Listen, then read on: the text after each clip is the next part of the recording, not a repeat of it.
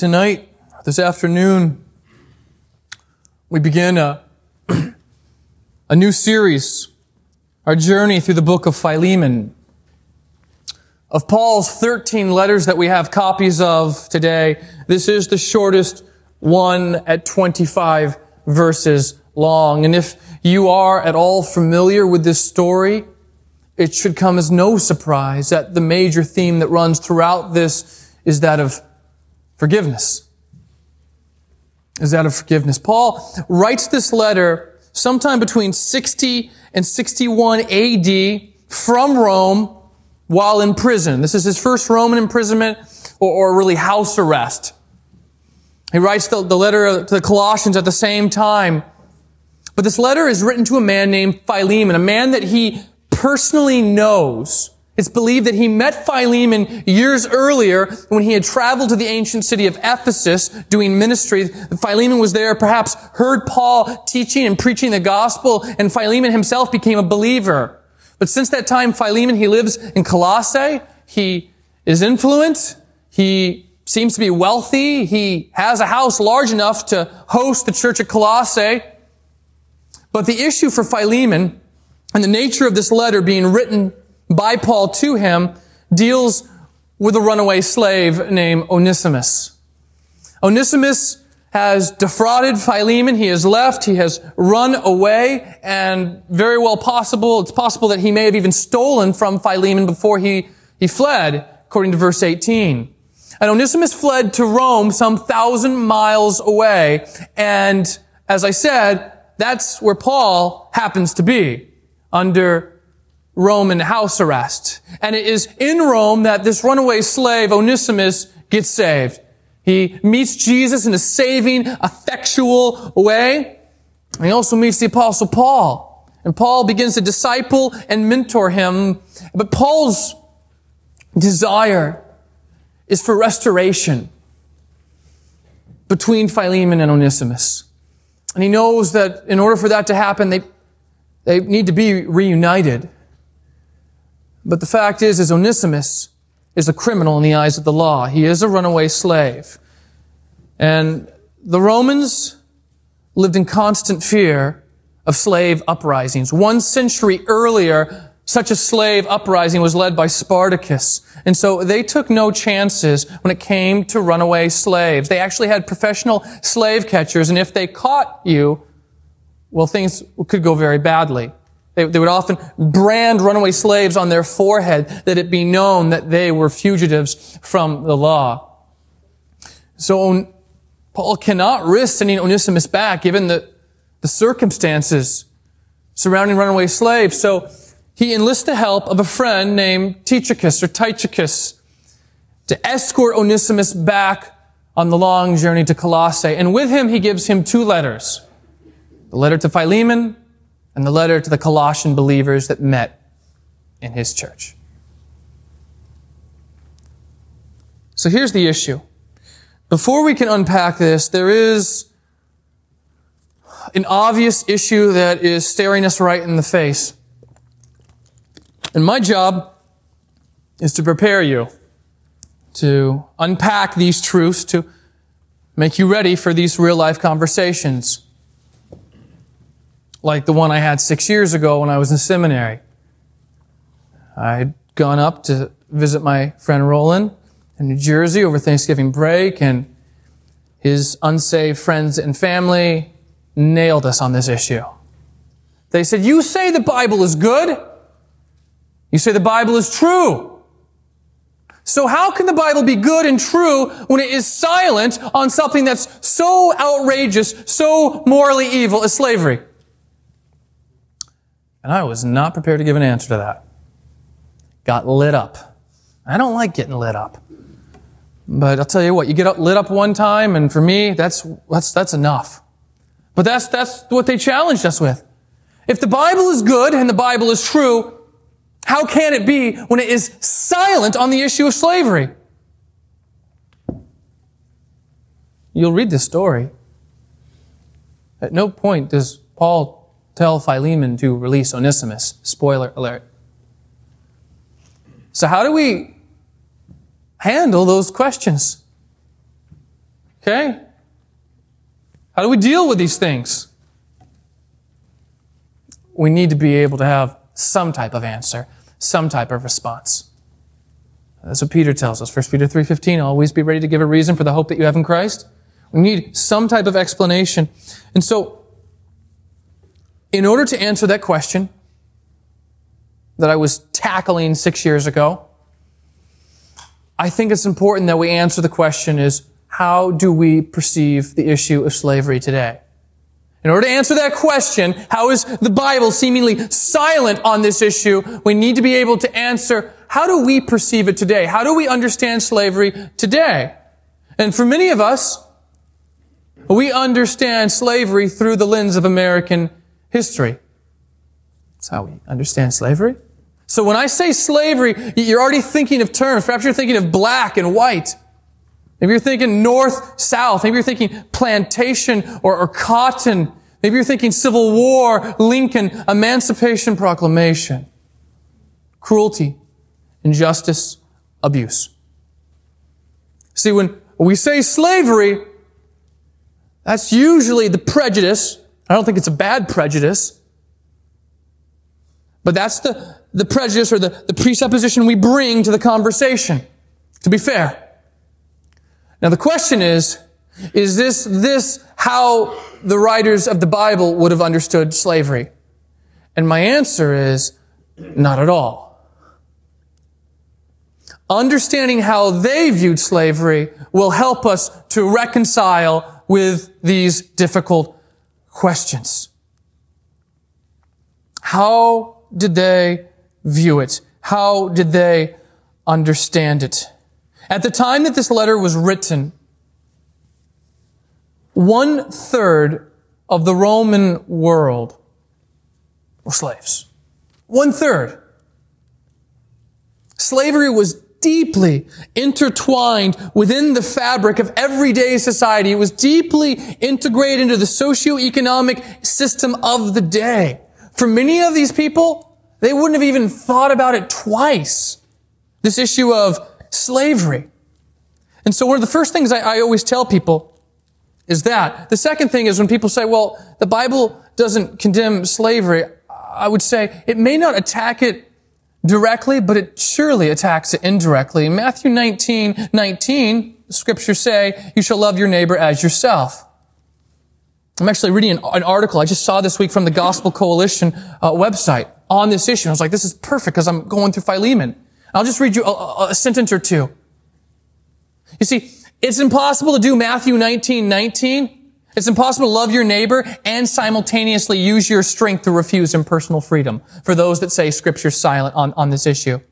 And for those who bring up the Old Testament slavery can be explained in the context of Israel's unique place in history.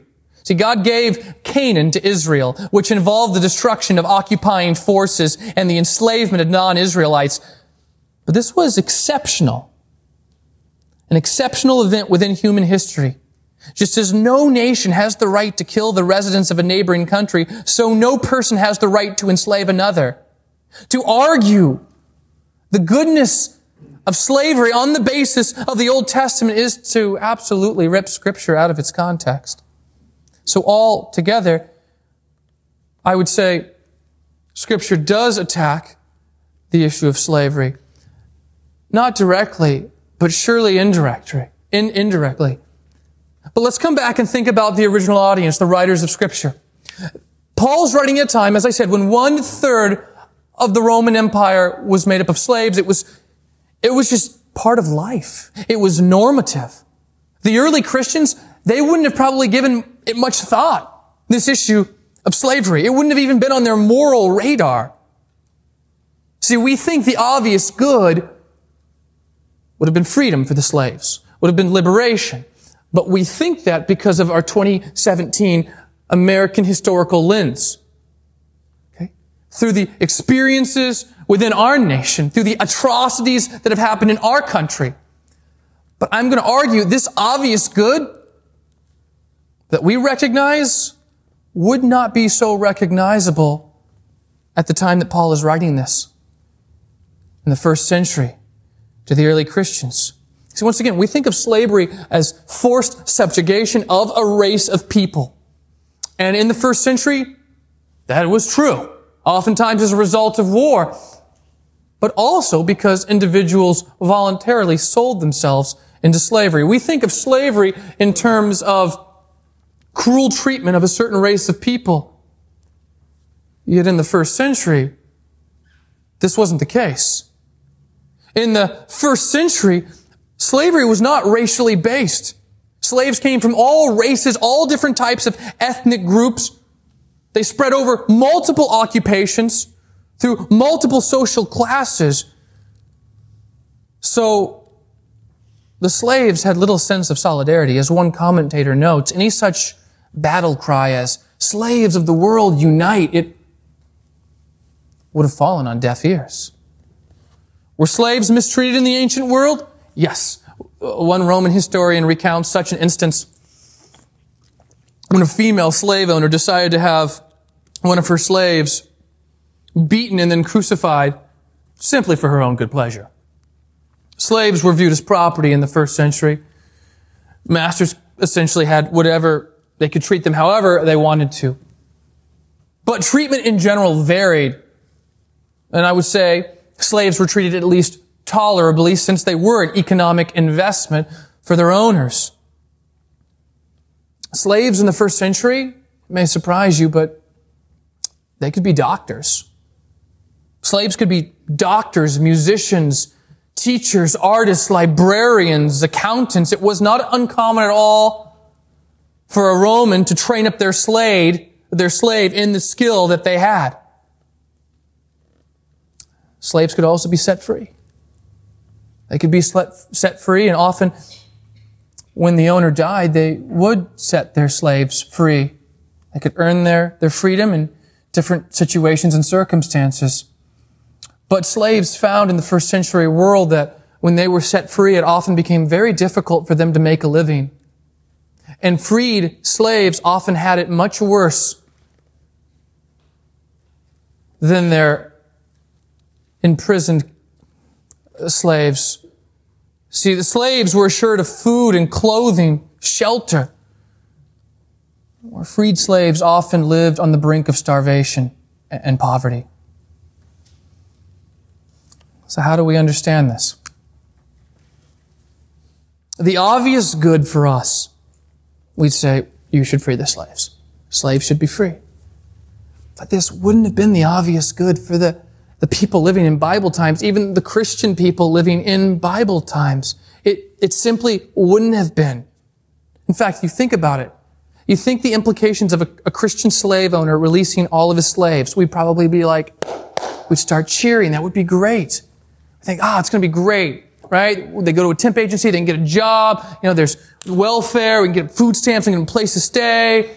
But this simply wasn't the case. If a Christian slave owner was to release all of his slaves, he very well may be condemning some, if not all of them, to a life of poverty and starvation in doing that.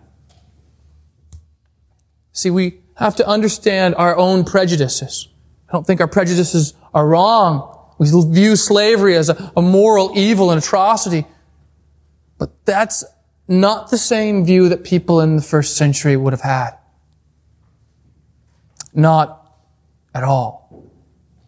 People say, well, why didn't Jesus, when he was taking the message of the gospel, also try to push this social reform to end slavery, to maybe start a cause or a movement?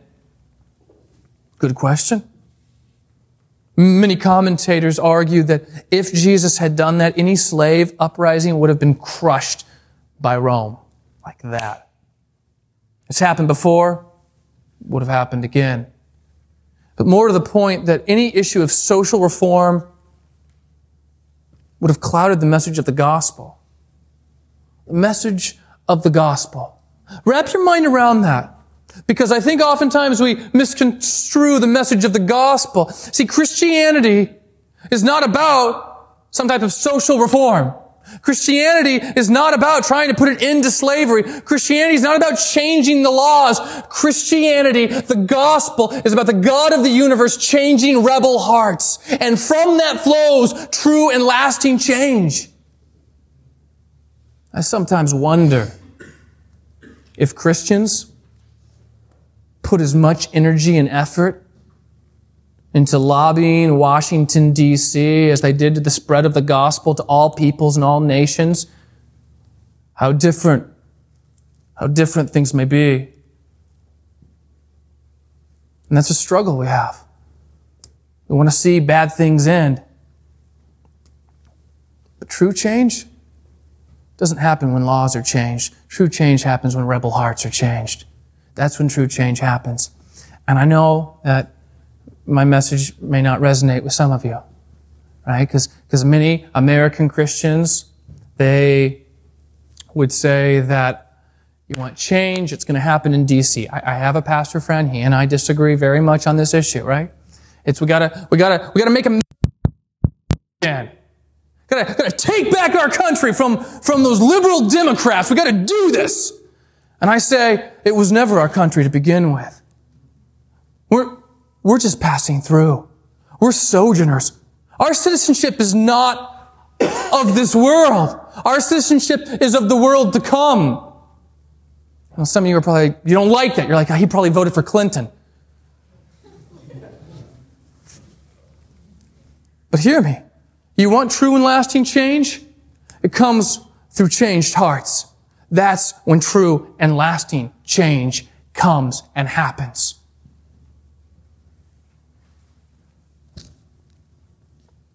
Slavery is an important issue. But that's not what Philemon is about. See, Philemon is about forgiveness. Philemon is about restoration. Philemon is about reconciliation of two people. One, the owner of a slave, and the other a slave. That's a crazy thought at this time in the ancient world. But that's what Philemon's about. I would argue that it's the truths and principles from the Bible that ultimately laid the seeds to bringing about an end to slavery in general. And so we begin verse 1. Paul, a prisoner for Christ Jesus, and Timothy, our brother.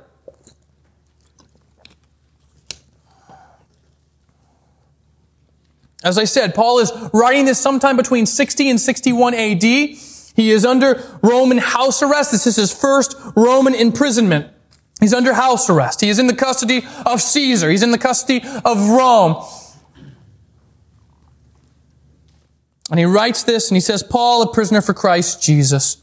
One commentator notes this is a subtle reminder for the Apostle Paul, a subtle reminder of the very sacrifices that he is and continues to make for the advancement of the gospel. No doubt, perhaps,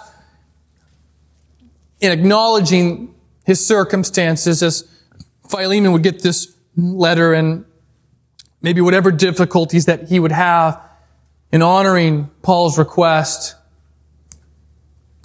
to receive Onesimus back as a brother, to look on this request favorably. Whatever difficulty that may be, to think of Paul's own difficulty here as a prisoner in chains, under house arrest. Now, it's at this point in the story, which you may have already seen something that is strange. I don't know if you see it there. I see it. I've been staring at it a lot this week. Paul is in prison because of Caesar, because of Rome. So you would expect him to say, Paul, a prisoner of or for Caesar, Rome. He doesn't say that. It's interesting. Why doesn't he say that? I started asking myself, why doesn't he say that? Because Paul views the circumstances in the ultimate, total way, in the deepest, most truest sense, not to be as a result of Rome, not to be as a result of Caesar, but to be because Jesus wants him there. And that can be problematic for many of us who live our life based on Christian bumper stickers. We would say it like this. You experience good circumstances? Attribute that to God. You experience bad circumstances. He's under Roman house arrest. We'll classify that. I don't think anyone would argue with me as a bad experience. Okay, that's due to the devil or to sin, and you gave in to sin and temptation. That's what we would say, right? He's in bad circumstance. That's either your own fault, temptation, or the devil. Good circumstance, that's God. That's how most people would talk. Paul apparently isn't most people. So what do we do with this? How do we make sense of this? It almost reminds me of that passage from Job chapter 2. It is a very provocative passage in Job chapter 2 verse 10. It won't come up on the slide, but I'll quote it to you because I love Bible verses that boggle my mind. See, in Job chapter 2, Job's going through some really, really bad stuff. And this is what he says. He says, should we not receive or should we not thank God for the good things and not also for the evil things? I gotta look that up in my Bible, okay? Nope, it's there. Okay. That's a weird way for Job to talk. I think many of us would like to say, okay, Job, can you come over here with Paul? We need to give you a lesson on how to speak Christianese because that's not how we talk. So how we talk is a good thing, God. Bad thing, the devil or sinful temptation. That's what we would ultimately attribute it to. Hurricane moves up the Atlantic seaboard. Kills hundreds of people. Does millions of dollars in damage. What's the ultimate reason? The prophet Amos would give you the answer. Amos 3:6, he would say, does disaster come to a city unless the Lord has brought it? Amos, that's not how we talk. Amos, Moses, who's writing the story of Job, Paul, like we need to sit them down and let them know that there's all types of theological problems with how they're talking when they are ultimately attributing bad things to Jesus. That's a problem for some of us. Not for me, but for some of us, I understand it is a problem. Because the problem is we don't think of these things as being associated with God. And it almost comes as some indictment, right? Job says, should we not thank God for the good things and should we not also thank God for the evil things? And I know some of you would say, oh, but we all make mistakes and even Bible characters say things they shouldn't say. And yet the very next sentence, it says, and in saying all of this, Job did not sin with his lips. Now I got another problem, right? Because that's what I was going to say. Like, oh, Job, you shouldn't have said that. And saying all of that, Job did not sin with his lips, Moses records. And I'm having my mind boggled right now. These passages, if they're giving you a little bit of a headache right now, you need to pop some ibuprofen, that's okay. It's taken me years to work through these passages. Because Paul and Moses and Amos, they don't talk Christianese. And they see no problem in talking this way. They see no problem at all. Some of you guys are like, okay, I'm open the Safari app and I'm like fact checking everything that Joe says because this sounds so ridiculous right now. So what's the issue? How do we reconcile this? See, we throw around terms like, oh, God's in control. He either is or he isn't. Like, oh man, I do use that cliche a lot. Is he sovereign over all things or is he not sovereign over all things? Or is he sovereign over all things just sometimes, but when it comes to bad things, he's not? Because if that's the case, he's not really sovereign over all things. If that's the case, then just go to Psalms 115:3 and just like cross that out of your Bible. Our God is in the heavens. He does whatever he wills to do. Whatever he wills to do. While you're at it, cross out Ephesians 1:11 that says, God governs all things, not just good things, all things according to the counsel of his will. But see, how he does this is a mystery. How he can, as Job says, should we not receive good from God? Should we not thank God for the good things and not also for the evil things? God does this. He sovereignly controls and governs all things without he himself sinning. And that is a mystery. Right? Like the Trinity. Like, is God one or three? Yes. No, that's what the Bible says, so we believe it. That's what the Bible says, so we believe it. He's sovereign over all things without he himself sinning in such situations. But see, some of us were like, oh, poor little God. Because if Job is right, and if Amos is right, and if Paul is right, well, that makes God look like a bad guy. We need to come and defend God, like poor little God. Charles Spurgeon says, God, the Bible, they're like a lion. Now, whoever heard of defending a lion? Let it loose. It will defend itself just fine. God doesn't need you defending him. He's not a tiny little God that we've got to somehow defend him. Doesn't mean we shouldn't have a response, because that's what I was saying in the first 15-minute introduction. We should. How do we work through these things? So what's my point in saying all of this? What's my point in understanding why is Paul in prison? Because of Rome, because of Caesar, but ultimately he attributes it in the similar Amos 3:6 way, in the similar Job 2:10 way, ultimately this negative, not so good circumstances to God's sovereign plan. And this should give us a sense of relief. When things aren't going so well, when you find yourself in a less than ideal situation, to know that ultimately, God's reigning and ruling sovereignly. You say, what about the devil? Yeah, he's the God of this world, but he's on a leash. He's on a leash. God is sovereign over all things, even not so good things. And he does so without he himself sinning. I imagine for Paul, that's got to be a sense of relief. He's there, he's in Roman custody, and he's got to be thinking, well, God wants me here, so he must have a pretty good reason. What a sense of relief to know that. To know that even if you're in a situation that you really would prefer not to be, to know that ultimately God has a plan in that situation for you. To know that it's not like God being like, oh, I really wish I could help you, Joe, but that's bad circumstances. I only deal with good circumstances. So you're on your own. I don't want that God. That God's way too small.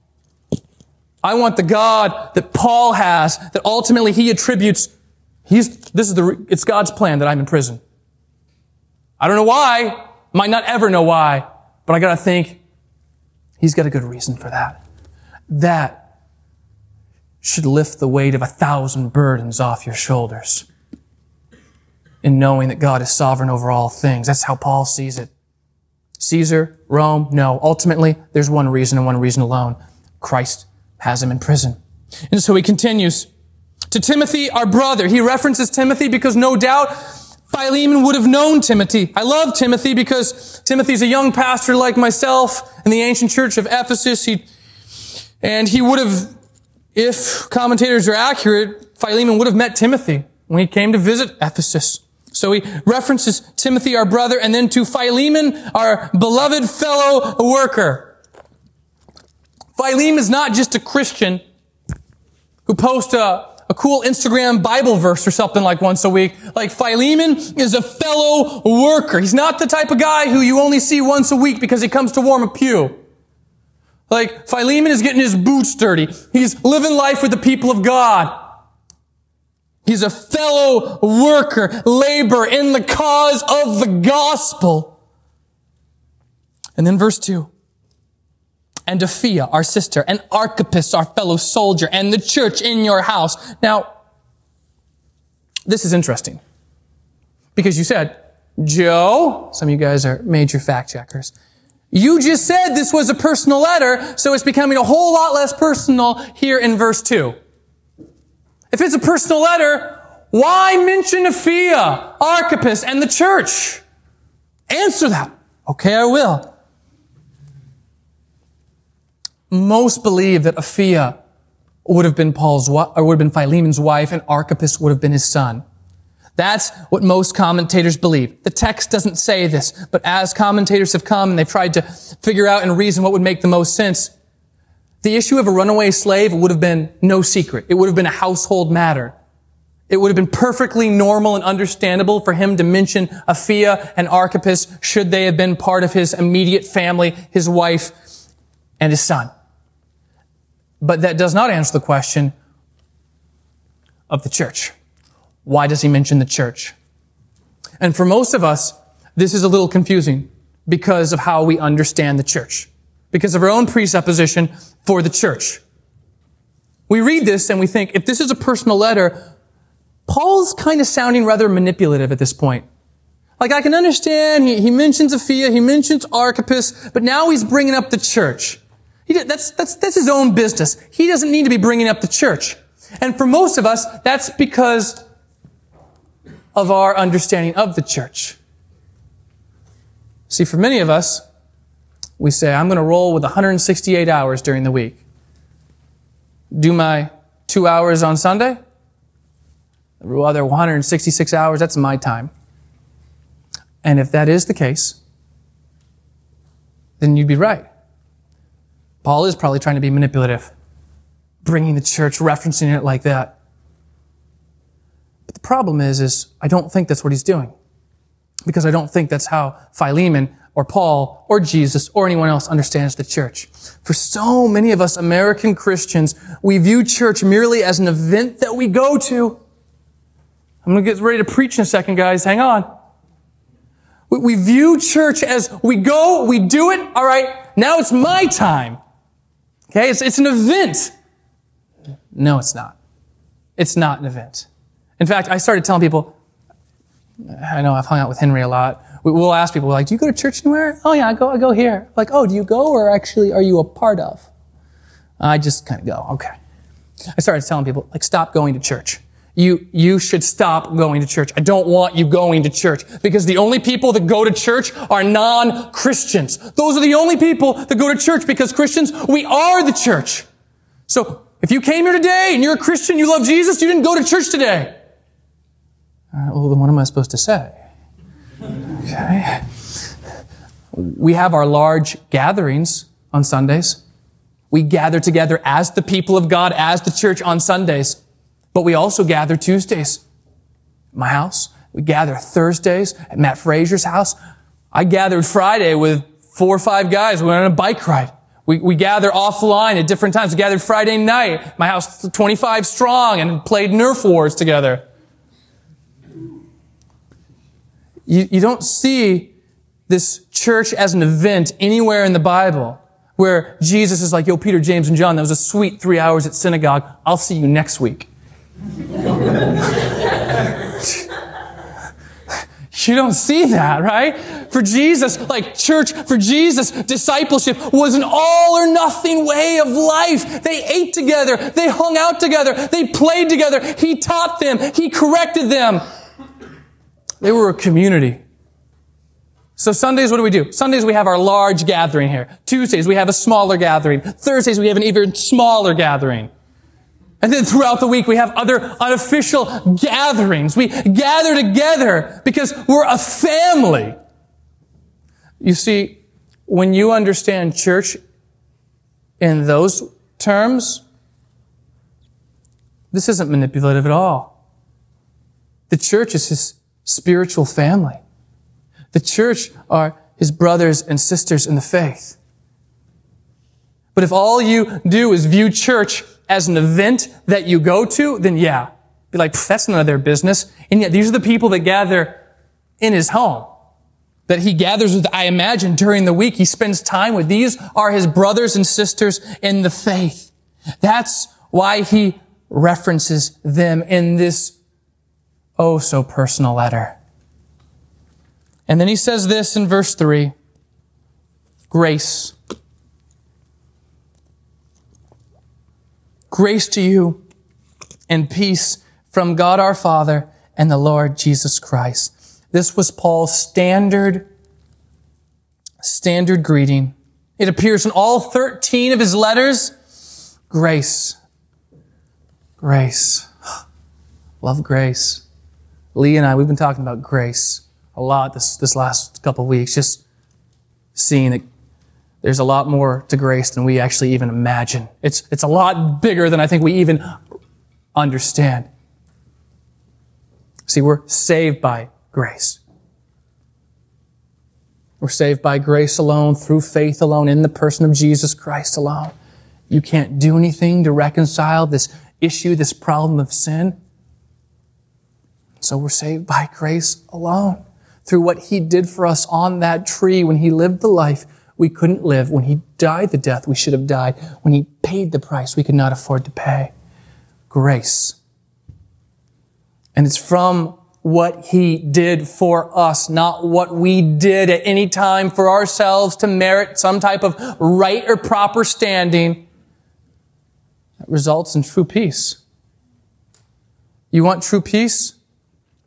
If you want that, it's not going to come out of DC. See, true peace comes from Jesus Christ and Him alone. You want peace?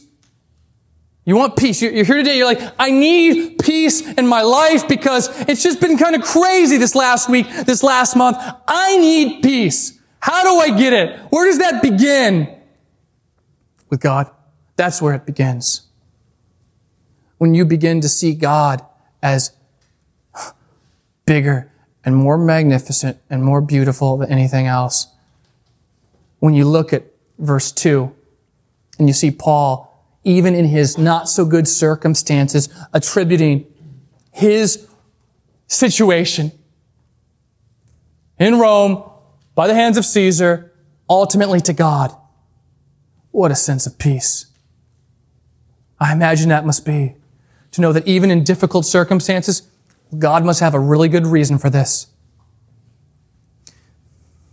That's where true peace comes from. When we step back and we say, all right, God, circumstances aren't so great, but I got to think that for whatever reason, you've got a plan. You know better than I do. So I'm going to just cowboy it up here in Rome and do my thing to redeem the time that I have in the circumstances that you've put me in for some type of reason. See, true peace happens when we step back and we behold the greatness of our God. What we need is a bigger view of God, a bigger picture of God. For some of us, your picture and your view of God is just too small. Oh, that we might all step back and see the greatness, the grandeur, and the glory. As the band comes, I'd like to pray.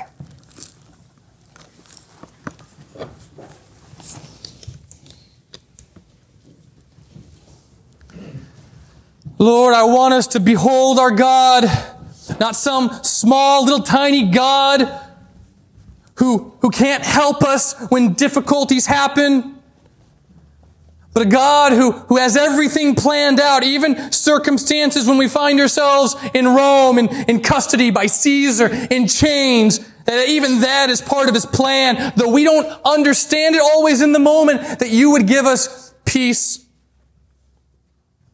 That you would give us peace.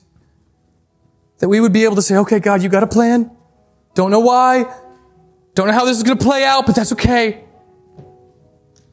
You took care of Paul. You took care of Job. You took care of Amos. Sometimes not in the ways we would have wanted you to take care of or provide for us. But they believed it. And I pray that you would give us faith to step back and trust you.